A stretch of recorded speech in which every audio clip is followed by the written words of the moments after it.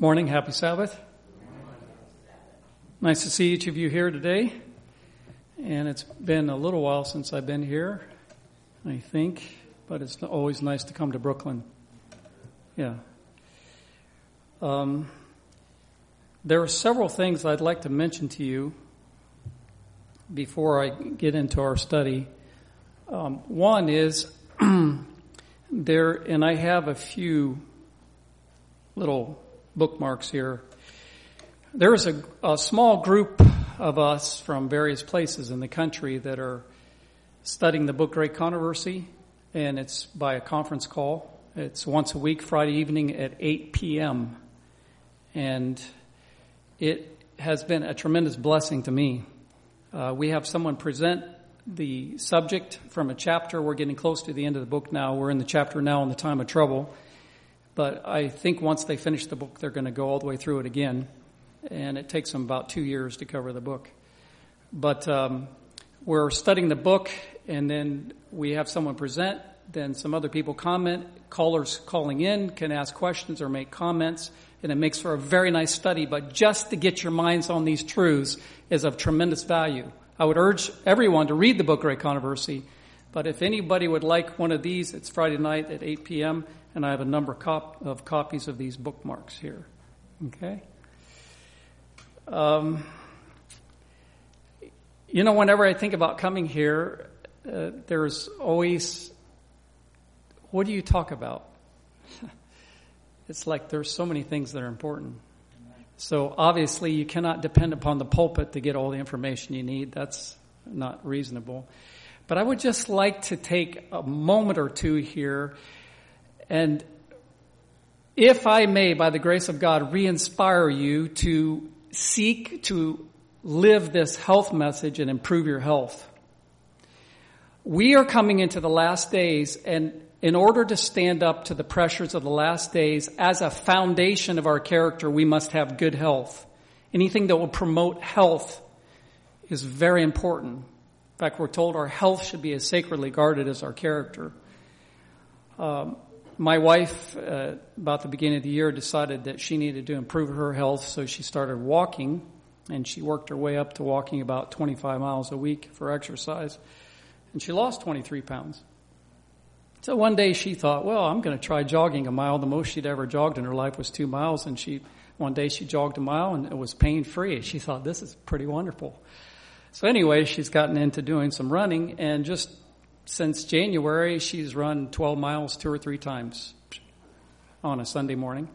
So, the body can improve, and I would urge you to really make that an emphasis point in your life. If you have just a little bit of time on the weekend sometime, I would suggest you look up a lady on YouTube. Her name's Barbara O'Neill. She is an Adventist woman in Australia who has a health clinic, health retreat, and she has numerous subjects on the internet. Barbara O'Neill, YouTube. One of the things she mentioned, she says, if you spent 10 years neglecting your health, or even worse maybe, she says it'll take about 1 month for every year that you've neglected your health to build it back up. Now I'm sure that's in a general sense, but that's very hopeful and very redemptive. To think that someone might have abused their health for 10 or 20 years, and in 1 year to 20 months, they are back up on top of the line again. So be inspired. She mentioned a very widely publicized story over there in Australia. There was a gentleman who was a farmer in his 60s, and the doctor said, you got 6 months to live. You have cancer. And it kind of set him in a spin mentally, and he didn't really know what to do. So he took a few belongings of his things, he put them in a wheelbarrow, and he decided he was going to hike around Australia. Must have lived like a hobo. And he walked and walked and walked and walked and walked and walked and walked. And 2 years later, he got home, and he was still alive, and he had no cancer in his body. So one of the root causes of cancer is a lack of oxygen in the body. So to get oxygen in the body, get exercise, and eat a low-fat diet. Too much fat will block the oxygen from accessing your body. So please be inspired to take care of your health. This church has had me do several weeks over a several month period of time, some contacts for Bible work. And I feel like I've been blessed with a very good experience doing that. If I would take notes on all these experiences I have to even jog my memory, I've had a lot of experiences. I was working one day in this church's area, and there was a gentleman came out the door, and he said, I'm a Baptist and my wife is a Catholic. I said, wow, you know how to get along, don't you? He said, yeah. He says, I go to the Catholic Church. He says, but I don't agree with them. But when I share with him the book Great Controversy, he was very, very happy to get it. And he took it. Brothers and sisters, there are many people out there, but we've got to persist in keeping and going, and we will find them. Very recently, I was out on a Sunday doing some Bible work contacts, and I have on the back of my van a magnet that says BibleStudyOffer.com. It's one of the larger ones. I got it from Michigan Conference, ABC. It's a magnet. It just goes right on your vehicle and says BibleStudyOffer.com for free Bible studies and DVDs. And I had stopped at one address to do a callback. I pulled down the street to do another one. And as I pulled up into a parking spot along the side of the sidewalk, another car pulled up behind me. I rolled down my window. I said, am I in your parking spot? He said, no. He said, I saw the sign on the back of your vehicle. So he came up to my car. We talked for at least 10 minutes. I gave him one of the first 4 lessons of the Bible study thing. He said, my wife and I have been going to a certain church for 10 years. He said, we become disillusioned because we are convinced this church is not following the Bible. And he said, for the last weeks, we have not been attending a church. So anyway, he called me this week, and I told him I would be glad to talk to him tonight or tomorrow morning. And he texted me back, and he said, I'm looking forward to it. But there are people out there. I could tell you just lots of experiences. Please keep going. Please keep doing your missionary work. Please keep getting out the book Great Controversy. Brothers and sisters, that book has the message for this time, and we need to get it out. Yeah. I talked to a young man this week. He said, I had an old neighbor that died, and he told me that the Roman system, meaning Roman Catholicism, that the Roman system is going to be the system who enforces the mark of the beast. And I told him, I said, that is exactly right. And I said, this book that I'm sharing with you here will tell you exactly who the beast is and what the mark of the beast is. I've had people when I came back to there. I had another man just near the experience I told you where the man pulled up behind me because he noticed the bumper sticker.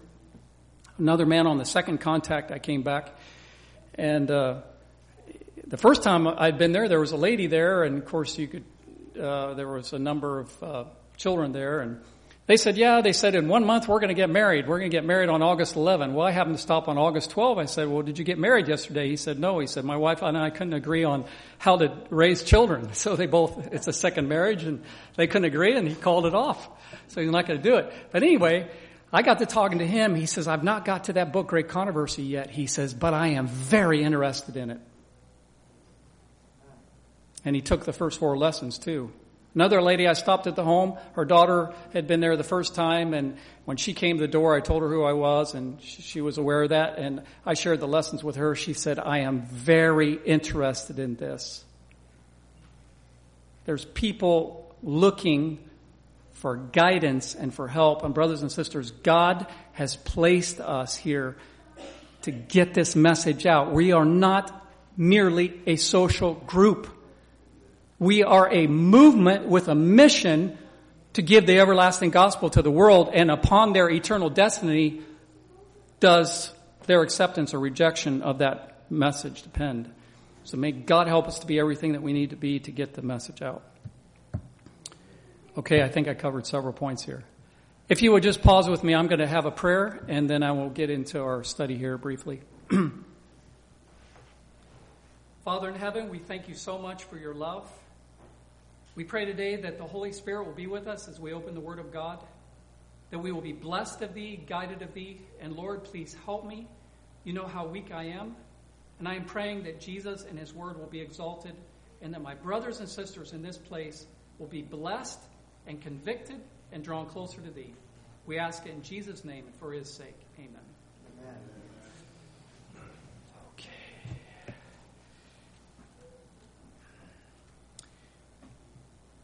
I would like for you to turn to the book of Revelation.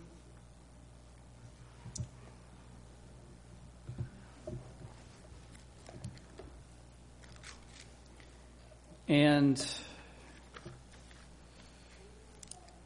I would like to go to Revelation chapter 12. Revelation chapter 12.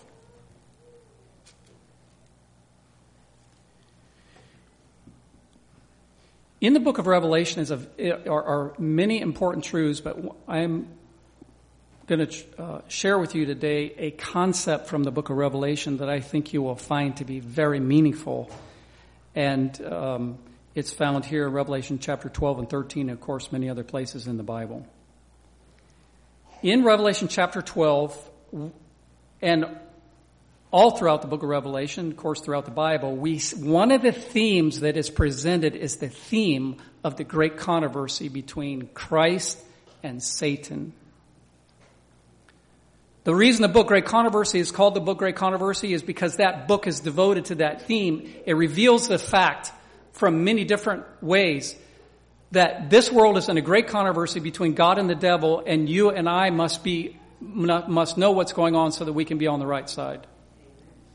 Now, Revelation chapter 12, John sees two wonders in heaven. The first wonder is a woman clothed with the sun, and then also in Revelation chapter 12, verse 3, he says there appeared another wonder in heaven, and behold, a great red dragon having 7 heads and 10 horns and 7 crowns upon his head. Let me ask you, who is this red dragon that has 7 heads and 10 horns? Who is it? Not papal Rome. Rome, yes. Yeah. That's all right. And I heard another answer. Okay, but the reality of it is both answers are right.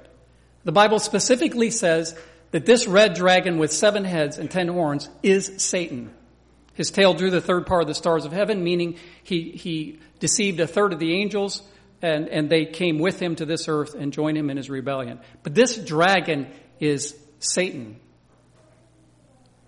Now, if you observe here, the Holy Spirit has described Satan in this symbol of a red dragon that has 7 heads and 10 horns. Has anybody ever seen in real life a creature with 7 heads or more than 1 head? Not really. I mean, it might be a freak of nature, but that would be the exception. This is a principle here that's called amalgamation. The combining of various things together that are not natural in nature, but they're combined or brought together. Okay? It's unnatural. Now, when you go to Revelation chapter 13, John says, and I stood upon, in the first part of the chapter, John sees the beast. So first you have the dragon in Revelation chapter 12, then you have the first beast in Revelation chapter 13, and then you have a lamb-like beast in Revelation chapter 13 after that. All 3 of these beasts are amalgamated creatures. John says in Revelation chapter 13, he says, and I stood upon the sand of the sea and saw a beast rise up out of the sea, having 7 heads and 10 horns, and upon his horns 10 crowns, and upon his heads the name of blasphemy. And the beast which I saw was like unto a leopard. So he's got the body of a leopard, and his feet were as the feet of a bear, and his mouth is the mouth of a lion. So this beast in Revelation 13 is a combination of all the beasts of Daniel chapter 7. You've read Daniel Revelation. You at least have a little bit of knowledge there, right? But this beast takes all 4 of those world kingdom symbols in Revelation 7, and it's all combined into one. Now when you go to Revelation chapter 13, verse 11, John says, and I beheld another beast coming up out of the earth, and he had 2 horns like a lamb, and he spake as what? A dragon. Now what does the Bible say? The Bible says out of the abundance of the heart the mouth speaks. So this third symbol that we've just looked at, the beast that comes up out of the earth, he looks like a lamb, but when he starts to talk, what spirit does he reveal? The dragon, exactly, or Satan. Now, the first beast that we looked at, Revelation 12, the red dragon with 7 heads, is Satan, and it also refers to pagan Rome. The second beast that we looked at in Revelation chapter 13 is an amalgamation of the beast in Daniel chapter 7. Protestants have understood the fact that this represents the Roman Catholic system, which has amalgamated Christianity and paganism together, and that this system is the beast that will enforce the mark at the end of time, which we understand to be very clearly, brothers and sisters. I don't know what your knowledge is of Adventism, but brothers and sisters, very clearly for you, the seal of God is the seventh-day Sabbath in the last days, and Sunday, when it is enforced, will then become the mark of the beast at the end of time. And this beast, that is Roman Catholicism, is going to be a leading agent, along with the second beast of Revelation 13, to enforce Sunday keeping at the end of time. And upon this issue, all the world will decide, and that will determine their eternal destiny, because the day on which you worship shows whether your loyalty is with he who created the heavens and the earth or not. So, all these beasts, the dragon, the beast, the false prophet, they're all amalgamated creatures.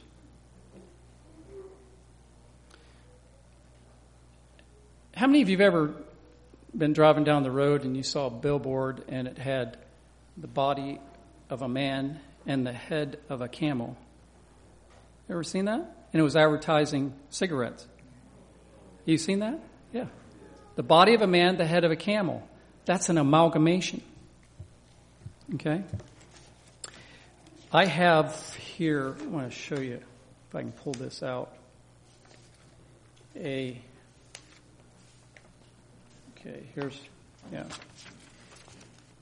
Those of you who have spent any time in mythology books have seen various creatures that were combinations of man and animal, or various animals put together.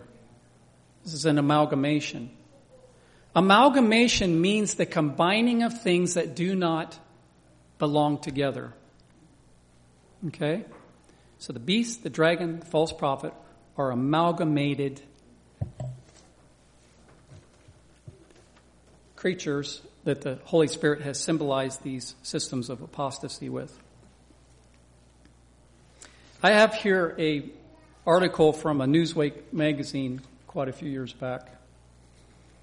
I don't know if you can see it or not, but it's a little monkey, and what the scientists did is they took genetic material from a monkey and from a jellyfish, and they combined it together and came up with a monkey that has jellyfish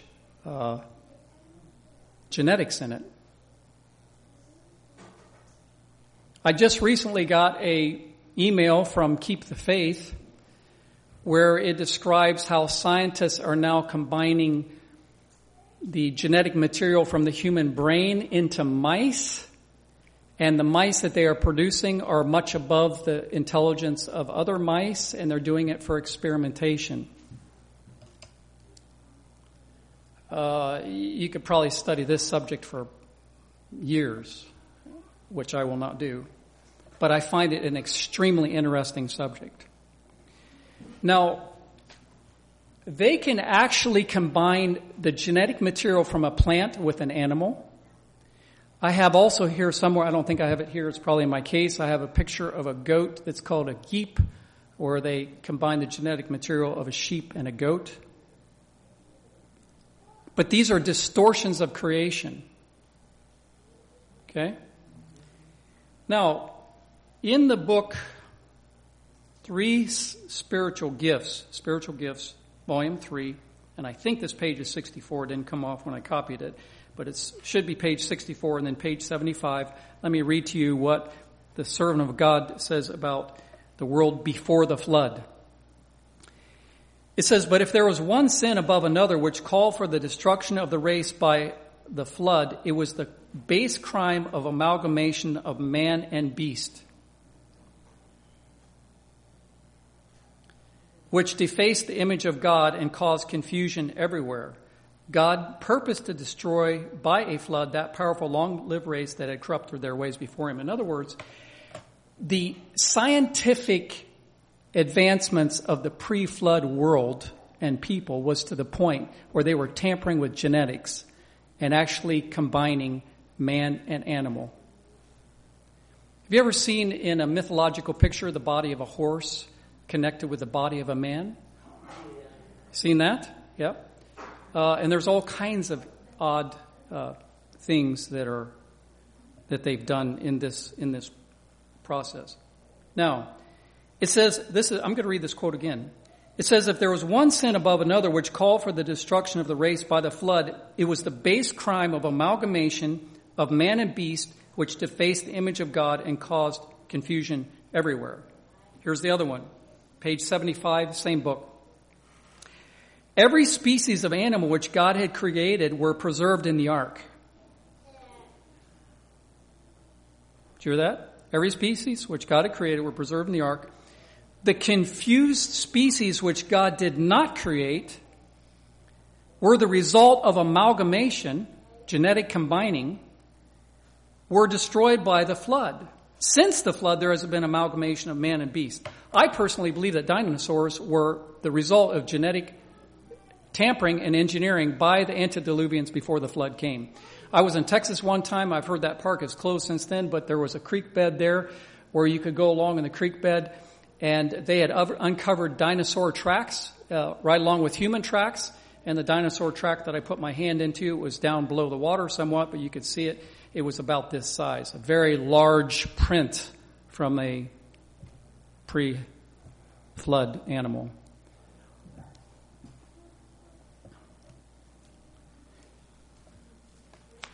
Now,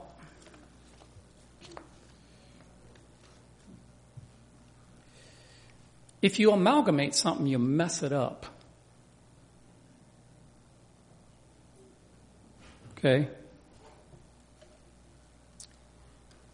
When you go to Daniel chapter 2, there is an amalgamation in the metals at the very bottom of the image. You've got the feet, part of iron and part of clay. From what I've learned, I think it's correct, that these are not naturally found in nature, iron and clay mixed together.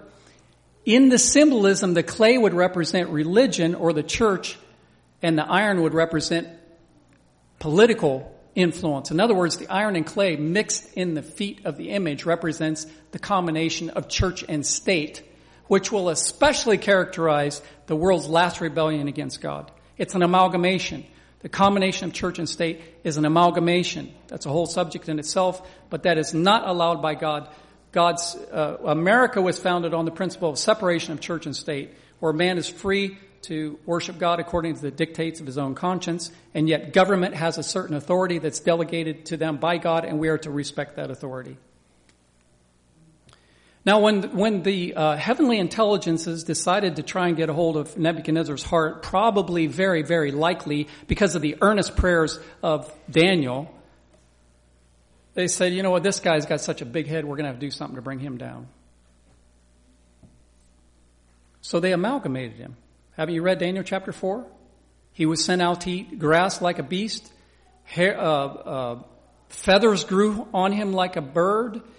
And he had long claws like a bird. And he ate grass like a beast. And they did that to him for 7 years. And then after that, he realized that he wasn't so great after all. And he says, now I praise and extol him that liveth forever and ever. All whose ways are truth, something like that. Amalgamation. Now, amalgamation is done on a physical level, a scientific level. It's done on a spiritual level. It's done on a intellectual level.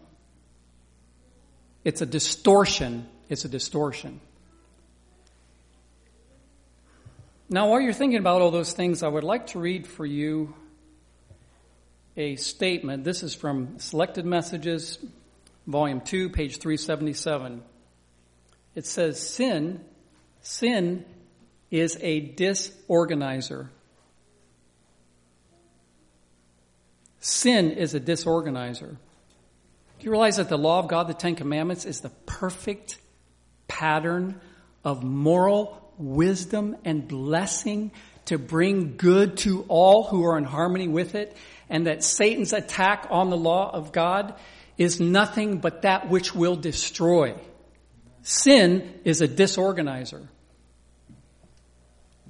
Have you ever heard someone ask the question, in order to have unity, do we need to have uniformity? Well, that's a whole discussion in itself, but the fact of the matter is, in order to have unity, you need some uniformity. And you need whatever uniformity is essential to that unity. What if we came into church, some people decided to pray while others were singing, and others decided to preach while others were praying? What would you have? You would have chaos, isn't that right? You've got to have some uniformity in order to have unity. And yet God allows for individuality. But the three selected messages says sin is a disorganizer. Okay? It goes on to say wherever it is cherished, in the heart, in the household, in the church, there is disorder, strife, variance, enmity, envy, jealousy, and so forth. So, on the one hand, you have sin being a disorganizer, and on the other hand, you have moral correctness, which is defined by the Ten Commandment law, and you've got perfect peace and perfect harmony. Now, when God created man and women, the Bible says, in the image of God created he them. They were whole, they were correct, they were perfect. So really, brothers and sisters, any sin is an amalgamation. It's a corruption of what God has originally made. So when sin is in the heart or in the life, it's corrupting the person and it's separating them from God. Okay? Now, when you read the books of Daniel or Revelation, you're going to see on the one hand these powers, the dragon, the beast, the false prophet, who are amalgamated creatures. And on the other hand, you're going to see God's people symbolized, for one, as three angels' messages flying in the midst of heaven, preaching a pure message. In Revelation chapter 14, you have a group of people who are called the 144,000. They are a preeminent group that the Lord raises up at the end of time, but the Bible says that in their mouth was found how much guile? None. You know, we're told in the spirit of prophecy that as we near the end of time, that Satan is going to develop a class of people on his side of the great controversy that will fully reflect the image of Satan. And on the other hand, God is going to reflect a people that will fully reflect the image of Christ. And what's going to happen when God's people become participants with him in the revival and reformation is that they will earnestly repent of sin, put it away, and seek to discard everything that is of an amalgamating nature that would confuse them with the world and separate them from Christ.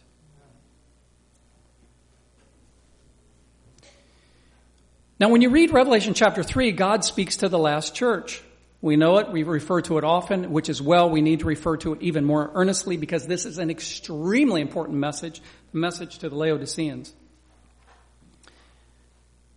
And in the message to the Laodiceans, Jesus says, "These things saith the Amen, the faithful and true witness, the beginning of the creation of God. I know thy works, that thou art neither cold nor hot. I would thou art cold or hot. So then, because thou art lukewarm and neither cold nor hot, I will spew thee out of my mouth." The Bible's an amazing book. You know, the temperature of the water there mentioned is 7 times. Hot, cold, hot, cold, hot, cold. That's 6, lukewarm once. In this context, the lukewarm is so distasteful to Christ, it's so bad, that he says if it continues much longer, I'm going to spew it from my mouth. In other words, he's warning his people, look, if you stay in this lukewarm condition, which I believe it's legitimate to conclude that the problem with God's people at the end of time is they're trying to worship both the world and worship Christ, and they've become amalgamated in their thinking and in their practices. Their lives are not what they should be. And because of this, it's diluting the power of Christianity in their lives. And Jesus says, look, I can only bear with this so long, and if you don't give up the world, then out you're going to have to go.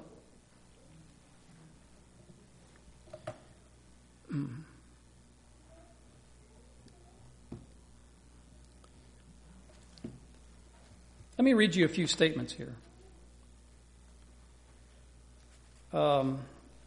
This is a statement from the book Facts of Faith, and it's talking about Constantine, who, as you know, made the first Sunday law. It says, during the time of 313 to 323, with full consciousness, in other words, Constantine knew exactly where he was going with his philosophy. Constantine sought the realization of his religious aim, that is the amalgamation of heathenism and Christianity. In other words, Constantine fully intended for his own political purposes to enrich himself and to empower himself to unite Christianity and paganism so that he could increase his power. And in that process, he gave the heathen their day of worship and rejected the true Sabbath. Here's another quote by Cardinal John Newman in the book Development of Christian Doctrine, also in Facts of Faith. We are told in various ways by Eusebius that Constantine, in order to recommend the new religion, which is Christianity, so Constantine, in order to promote Christianity to the heathen, transferred into it the outward ornaments to which they had been accustomed in their own. All right? So here's what I just read. In order for Constantine to get the heathen to accept Christianity, he said, hey, you can keep the trappings and the exteriors that come from heathenism, just adopt these certain doctrines of Christianity. He was amalgamating Christianity and heathenism. Okay? Now the quote goes on. These are the things that they were used to in their own. And you'll notice in this list a good number of things that are still existing in Catholicism. Incense, lamps and candles, holy water, asylums, holy days and seasons, the ring in marriage, turning to the east, images are all of pagan origin and sanctified by their adoption into the church. Now, I have some quotes here that I would like to read. Also on this subject. Quite a bit of time could be spent in the Bible too, but I'm going to read these few here. This is from Review and Herald, August 23, 1892. It says, by union with the world, the character of a God's people becomes tarnished, and through amalgamation with the corrupt, the fine gold becomes dim.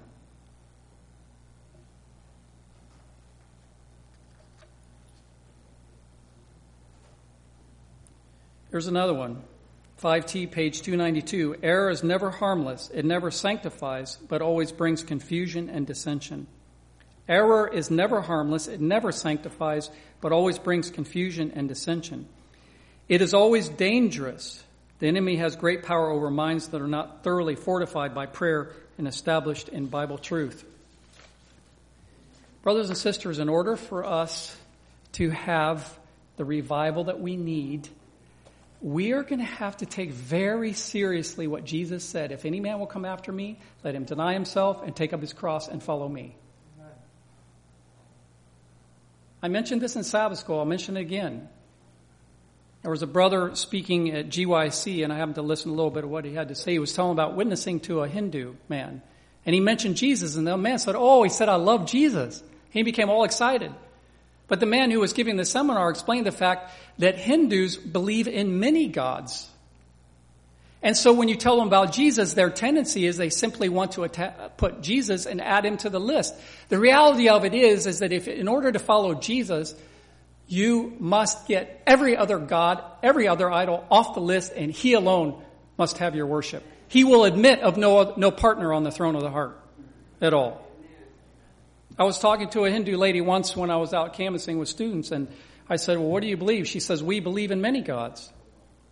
And I repeated to her in that conversation several times from John 14, where Jesus says, I am the way, the truth, and the life. No man cometh unto the Father but by me. I repeated it several times. I am the way, the truth, and the life. No man cometh unto the Father but by me. She softened up some, took her steps to Christ. She said, I am interested in Christianity. But you cannot follow Christ if you're having other gods along with him or before him.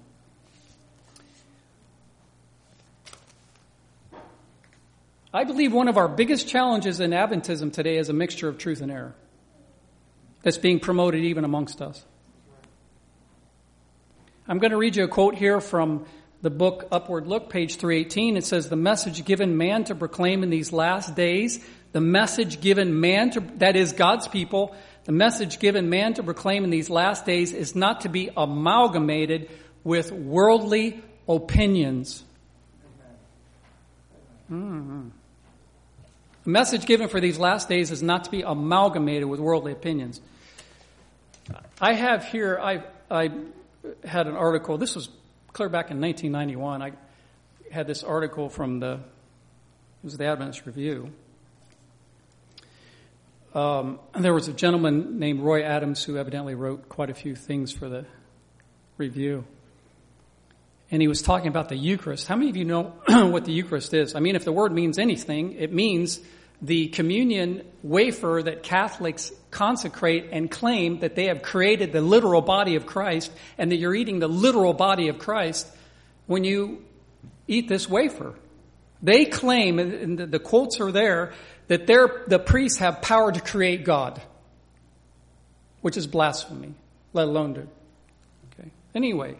Just to illustrate to you, I mean, this is maybe quite an egregious case, but Roy Adams in his article said that the Eucharist fits into the ambit of the three angels' messages. The word ambit means a circle. That man was ideologically and theologically combining the three angels' messages with the beast system, and that's an amalgamation. I was listening just very briefly to a presentation by Amazing Discoveries on satellite. And the presenter there was telling about the emerging church movement that is quite strong and even coming into Adventism. And one of the well-known speakers for the emerging church movement, who's not an Adventist, was invited to speak at this gathering. And one of the brothers there, Don McIntosh, asked Leonard Sweet if he would be simply willing to read a chapter from the book Great Controversy called Modern Revivals. Chapter 27, Modern Revivals, where it details the difference between the practice of true and false Christianity. And he asked him to read it. So Leonard Sweet said, yeah. He said, I'll read it. The next day he had a talk with Leonard Sweet, and he said, what do you think of the chapter in Great Controversy called Modern Revivals? He says, I reject what Ellen White has to say in that chapter on modern revivals. He said, the very thing that she is condemning, I am promoting. And then he said, well, what, if you don't agree, if you agree with this, why do you have me speak at your meetings? Of course, the man asking the question did not have anything to do with his being there. One of the things that Adventism needs today, doesn't matter their gender, whether male or female, it doesn't really matter a whole lot their age, whether 10 or 50. Adventism today needs voices that are preaching truth unmixed with error.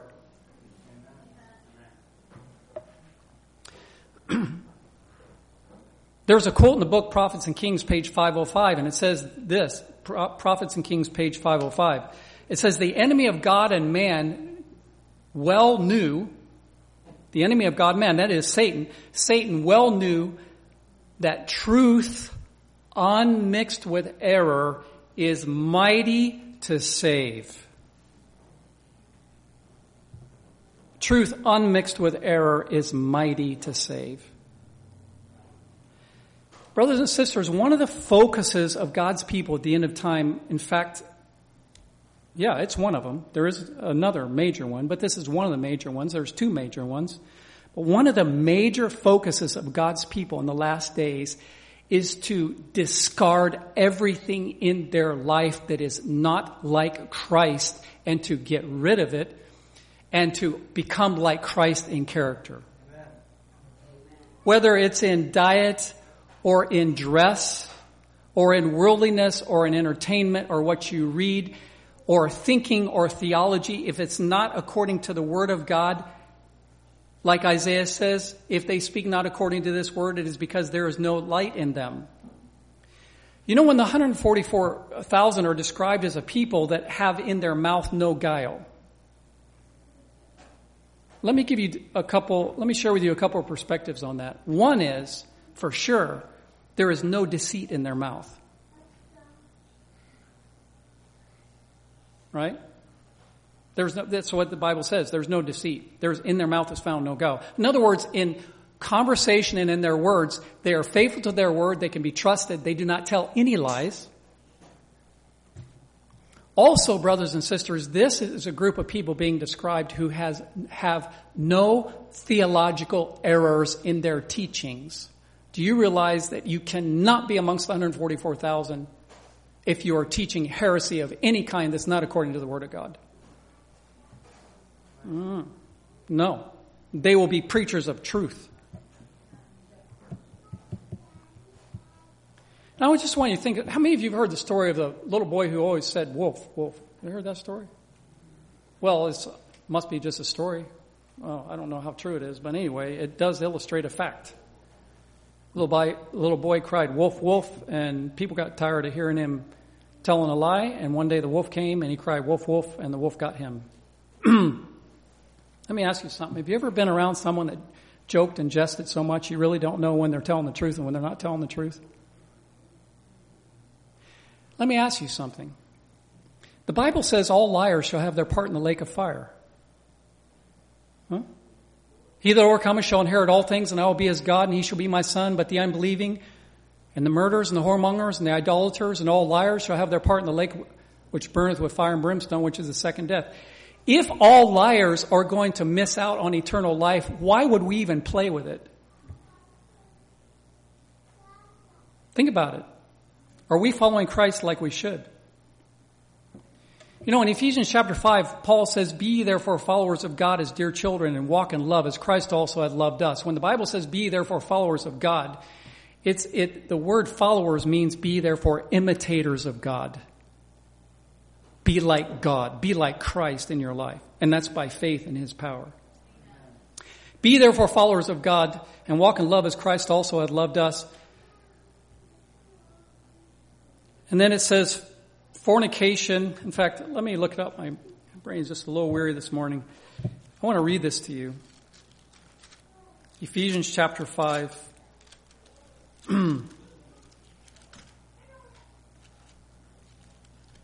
Ephesians chapter 5, it says, "But fornication," verse 3, "and all uncleanness or covetousness, let it not be once named among you as becometh saints." So fornication, covetousness, let it not be once named among you. In other words, don't let it ever be done among you, not once. Right? The Bible's not saying, okay, it's okay to do a sin once a month, once a year. No, Paul says, don't let it even be named among you. Now, if you've done it, cast yourself on the mercy of God, repent, and don't do it anymore. But he says, let it not be once named among you, as becometh saints. Then he goes on to say, after just saying these things should not be named once among you, he says, neither filthiness, nor foolish talking, nor jesting, which are not convenient, but rather giving of thanks. For this you know that no whoremonger, nor unclean person, nor covetous man who is an idolater hath any inheritance in the kingdom of Christ and of God. It is true, salvation is a gift. But when we truly receive the gift, we will depend on Christ, cooperate with Christ, and seek to live a godly life. And we won't want to dishonor God's name. So my appeal to you today would be, let the Holy Spirit convict you if there's something in your life that's causing you to be lukewarm, to repent of it and to put it away. God is going to have a revival in these last days. Let me read one more quote, and then I'll be very close to wrapping it up. This is found in Upward Look, page 238. It says, beholding Christ for the purpose of becoming like him, the seeker after truth sees the perfection of the principles of God's law. Beholding Christ for the purpose of becoming like him, the seeker after truth sees the perfection of the principles of God's law, and he becomes dissatisfied with everything but perfection. Isn't that interesting? In other words, by communion with God, Bible study, prayer, God's people breathe in the atmosphere of heaven so much they become so united to Christ that they begin hating sin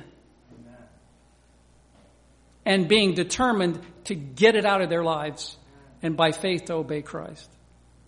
And then thus God will have a Christ-like people. You know, Paul says in 2 Corinthians chapter 3, verse 18, he says, by beholding we become changed. But we all with open face, beholding as in a glass the glory of the Lord, are changed into the same image. You know what Jesus wants? He wants to transform you into his image. So I would urge you, keep reading the Bible over and over again. Keep reading books like The Desire of Ages, The Great Controversy, Christ's Object Lessons, The Testimonies. Soak in these things. Brothers and sisters, we are coming to a time, and I will wrap it up with this. When the last test comes with the Sunday law, we are told in the book Great Controversy, page 608, that many who have professed faith in the third angel's message will abandon us,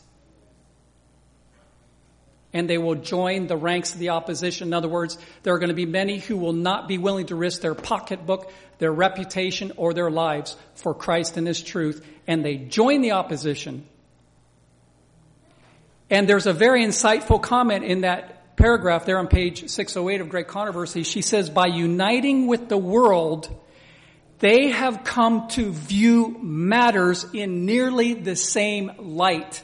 In other words, their minds have been amalgamated with the world, and they can't see straight spiritually, and they think they're doing okay, and yet they're totally deceived, and they're going to leave us. So just because someone says, I don't see anything wrong with this, doesn't mean that they're right, does it?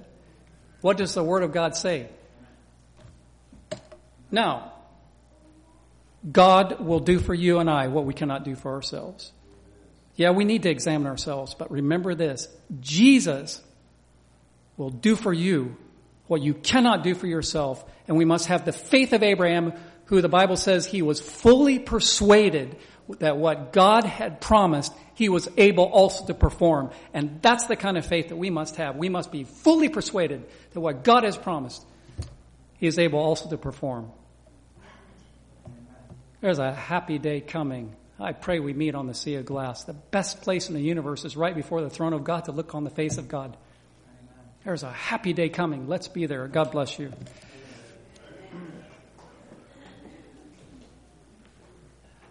Thank you, Brother Kent. Brother Kent. I always find it interesting that it seems like the Lord wants to get a certain message out. He impresses whoever is in that position. It's interesting, just last Sabbath, we were preaching on the Great Controversy. And the Lord impressed Kent to preach on the Great Controversy. And I would guarantee you God has other people amongst that are preaching the Great Controversy. I've seen it again and again. It always amazes me. Let's turn in our closing hymn, 329, Take the World. You can have the world, but give me Jesus. Amen? 329. And when you find it, shall we stand?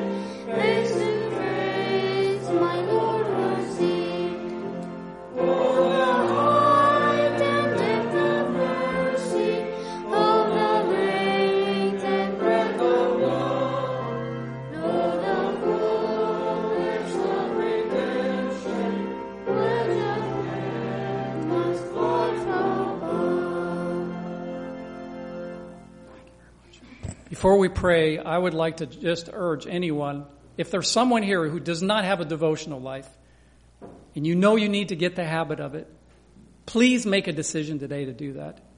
Read your Desire of Ages, read your Steps to Christ, read your Great Controversy, read your Bible. Diligently study these things. Is there anybody here today that would like to make a commitment to have a devotional life or renew yours to God? Good for you, sister.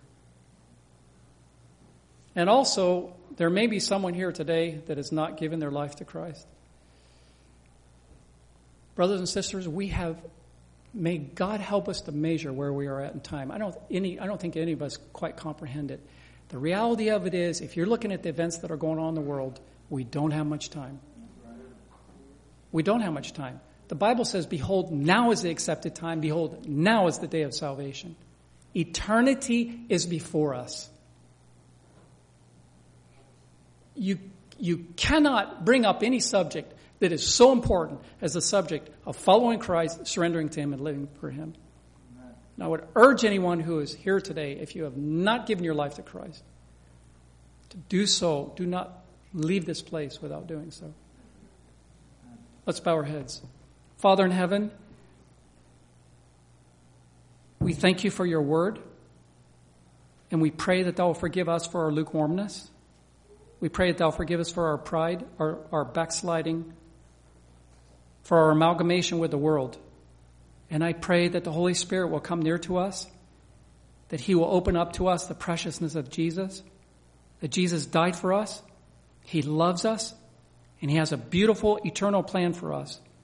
Dear Lord God, I pray that you'll bring a revival and a reformation to the Brooklyn Church, that you'll bring a revival and reformation in my life and in my family, that you'll bring a revival and reformation to your people here in Ohio, and that we will be strong for the truth, we will be faithful in these last days, and that we will be, as we were read to this morning in the scripture reading, they overcame him by the blood of the Lamb and by the word of their testimony, and they loved not their lives unto the death. Therefore rejoice, ye heavens, and ye that dwell in them. Please, Father, bless us, and I pray that thou will lead, guide, and direct us. We ask it in Jesus' name. Amen.